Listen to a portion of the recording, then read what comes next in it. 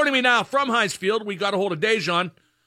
Dejan, what's your take on Ponce's absence today? I bet it doesn't hurt much, but it's still another annoyance in a game that we've been talking about far too long. Yeah, it's an annoyance. J.C. Hassenauer will be the starting center in front of Ben here. And I was about to say B.J. Finney, who was the backup center, but Matt Fox, who slides over in the event that anything were to happen to Hassenauer. Well, they should have kept Wisniewski. Right. I mean, for all those years, they kept B.J. Finney as a backup because he could play center. Wisniewski's that guy, too, and they got rid of him. And I said then it was bad, and now it looks bad. No, it does. At the same time, I'm looking at the far end of the field here, Mark, and there's 36 Ravens out there. For anybody who doesn't know, that's a lot less than you normally dress. And out of those 36, 8 of them will be making their NFL debuts. Wait a minute. They only got 36 players dressed. Yes. 36 players are dressed. I got to be honest, they shouldn't be playing the game.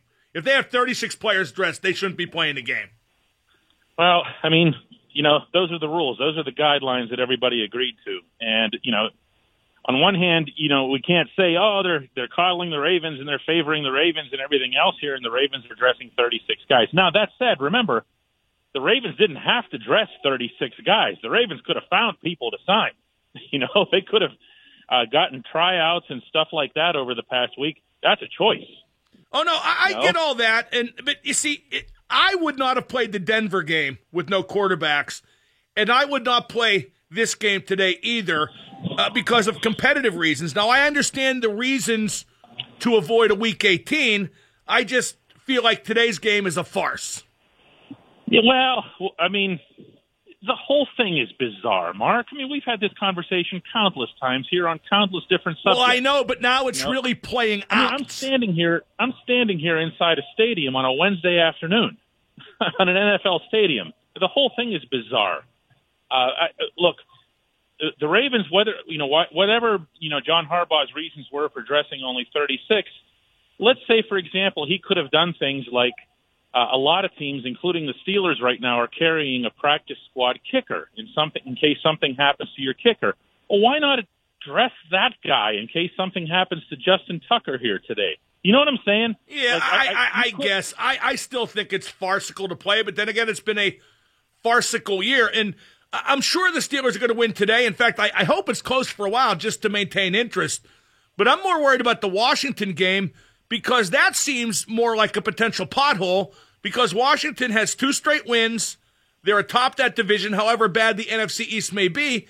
And Alex Smith at least has given them a degree of organization at quarterback.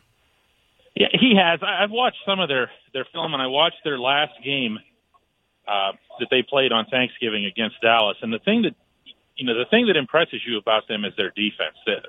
They do get after it. Now, they get after it against NFC East teams, so you don't really know how good they are. The offense and Alex Smith, I mean, look, he's a great story and everything. The last thing I'd do is dump on that. But the offense hasn't shown me much, and I don't think they're going to be any kind of threat to the Steelers. But the defense will. The defense will come after Pittsburgh, and the Steelers would do well to take care of business here today as quickly and efficiently as possible, try to get out of this game without any additional injuries, and rest up and be as ready as possible for Monday afternoon football. Now, if you're Baltimore, what's your game plan? Because you got no Lamar, and those 2 running backs aren't going to play. How would you approach this game on both sides of the ball? I think if you're Harbaugh, what you're looking for more than anything else is game-changing type of plays. You're looking for field flippers. That means going aggressively toward turnovers. The one thing that the Ravens do and especially early, it's fair to say. I don't feel like Baltimore is going to have the wherewithal to catch up. Yeah, the Ravens, the one thing they do have here today that's fully intact, and by the way, very, very good, is their secondary. I shouldn't say fully intact. They're missing one guy, but they have mostly intact the guys back there. So what I'm suspecting you're going to see out of Pittsburgh right off the bat is, what? Put the bigs out there and run. Do whatever you can to, pound your way through the middle. The Ravens are missing, among a zillion other things, 3 of their defensive linemen. Go right at them, run through them, wear them out, and do whatever you got to do. If you got to set up the pass from there, this is going to be one of those games where I think Ben would do well to check himself in terms of we got to constantly be passing thing. Yeah, good luck with that. And I knew you were going to say that. Well, no, seriously. I mean, I don't think they're going to play to the Ravens' weaknesses when the Ravens only have 36 players dressed. Now, but in that vein, it's a big day for Benny Snell, isn't it? Because he had that decent first game against the New York Football Giants. Since then, he's been invisible. And with James Conner on the COVID list, this is a chance for him to maybe stake out a little turf moving forward. Well, that's right. And remember that the last time we saw Benny Snell being effective and what the Steelers had hoped he would be when they drafted him was against these Ravens. It was last year, and Benny was really, really good.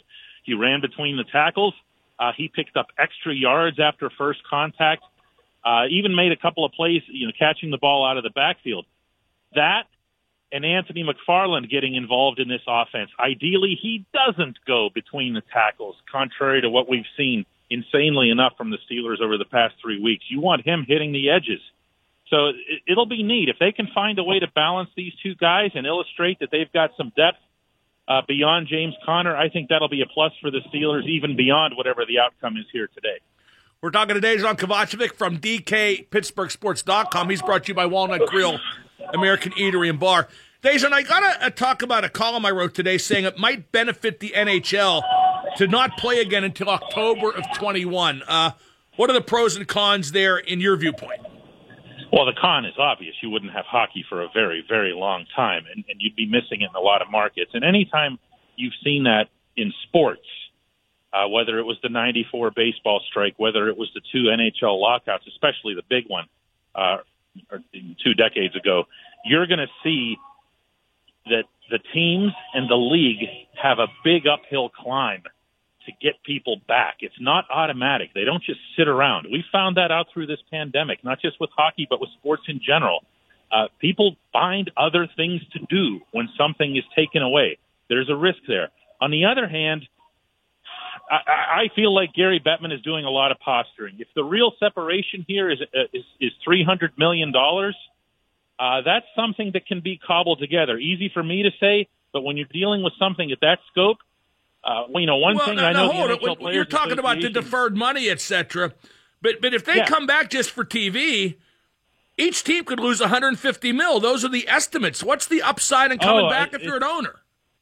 It's tough, and I think one of the things that you have to look at here is maybe not that this would be a total life preserver, but I know that the NHL Players Association has floated the idea of going to the Seattle franchise and saying, hey, pay your expansion fee up front. Don't wait till this fall.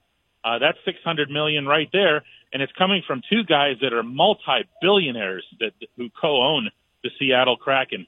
So that's something else that could come into play here, because Seattle wouldn't want to have its season disrupted either, or the enthusiasm that gets built up by people in the Pacific Northwest watching NHL hockey being played. Oh, well, now you see, I think it would be to Seattle's benefit if it didn't start till October of 21, because if you start like in March, you're going to start next season late.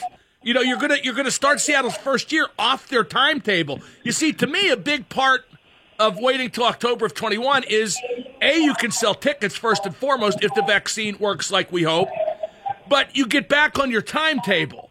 These past Stanley Cup playoffs proved being off the timetable don't work. Yeah, I honestly feel here, Mark, like a lot of what we're talking about is going to get blown up here within the next 2-3 weeks once this vaccine starts getting distributed to medical workers and to the infirmed, and you start seeing that this thing is real. Right now, I think to people like me and you and common citizens who aren't in that field, it feels like it's still a pipe dream. It's actually not. These things are coming out with 90% plus efficacy. In the United Kingdom, they started distributing those vaccines today. So these are real things, meaning the AstraZeneca one, which is going to be the cheaper one that's going to make it to most of the world. We're going to get there. It's just a matter of how soon, how quickly. Well, right, but then you're counting on variables when you start a season when you can't sell tickets with a league that so heavily relies on ticket revenue. That said, if I'm the players, I'd be pissed. If they wait till October, they don't get paid. If they start early, and they give back more after agreeing to a CBA that should have anticipated these problems. I mean, the players will not react well. I don't blame them, but I'm looking out for the good of the league and the game. I think I am anyway. The players in the league, for anybody who doesn't know, signed a 5-year. That's 5-year labor agreement this past summer. Well, 4-year extension. So very amicably, with none of the garbage that surrounded, for example, what ended up happening with baseball and all the public back and forth. It went really, really well. And now Bettman's coming back and threatening to do this and whatever. And I don't even lay that one as much on Gary as I do. That's him speaking for the owners. But I got to be honest, Dejan.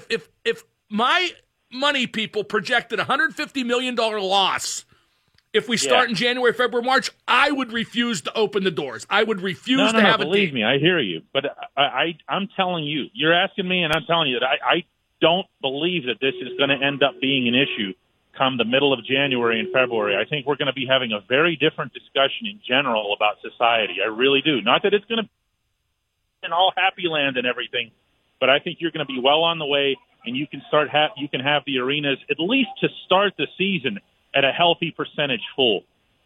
Well, that would be certainly a dream come true. Let's get back to the Steeler game for 1 second. What's your prediction for this game? And I think it'll be as close as the start. I think if the Steelers score first to get up by 2 scores inside of like the first 20 minutes, it'll be a rout. If the Ravens score first, maybe they can finagle. Not a close game, but you know what I mean, like 28-10, something like that. Yeah, I can't even get interested in this. I mean, I put into print 100-0, so I don't know what else you want other than that. I mean, this is a game, like you said, that is so bizarre. I don't think you're going to see the Steelers running up the score. I don't think they have a head coach. Well, Stephon Tuitt suggested that on Instagram. Did you hear about that? Yeah, I saw it. He was referring to sacks. I mean, that's what those guys talk about. That was really out of character for him, by the way. I had to check if it was a fake account. Did like a double take. That's really not like him at all. And he wants to get his guys fired up, and they're looking for whatever they can. So I'll bet you they've set internal goals. How many times are you going to get to the QB? How many times are you going to do this, whatever, because they got to keep themselves pumped up to avoid what they did, especially in Dallas. They can't fall asleep here. Whatever anger they can muster up, whatever animosity, this is the time to do it. I can't believe they only have 36 players dressed. I know, right? That's going to be weird to look at the sideline, ain't it? Yeah, I mean, the warm-ups were strange. At times, it looked like they had as many coaches out there as players. Well, it looks like a high school game. Yeah, it's very, like double A maybe. It's unusual. But I'll tell you again, this is life. I mean, I'll at least give the NFL credit for this. They're looking at this and they're saying you got to play. And one other thing, they did not succumb to what Baltimore really wanted to push this back to Week 18. No question. I will give credit for that. No question. Dejan, enjoy the game. Thank you for taking the time and moving up your appearance. All right, Mark. Thanks.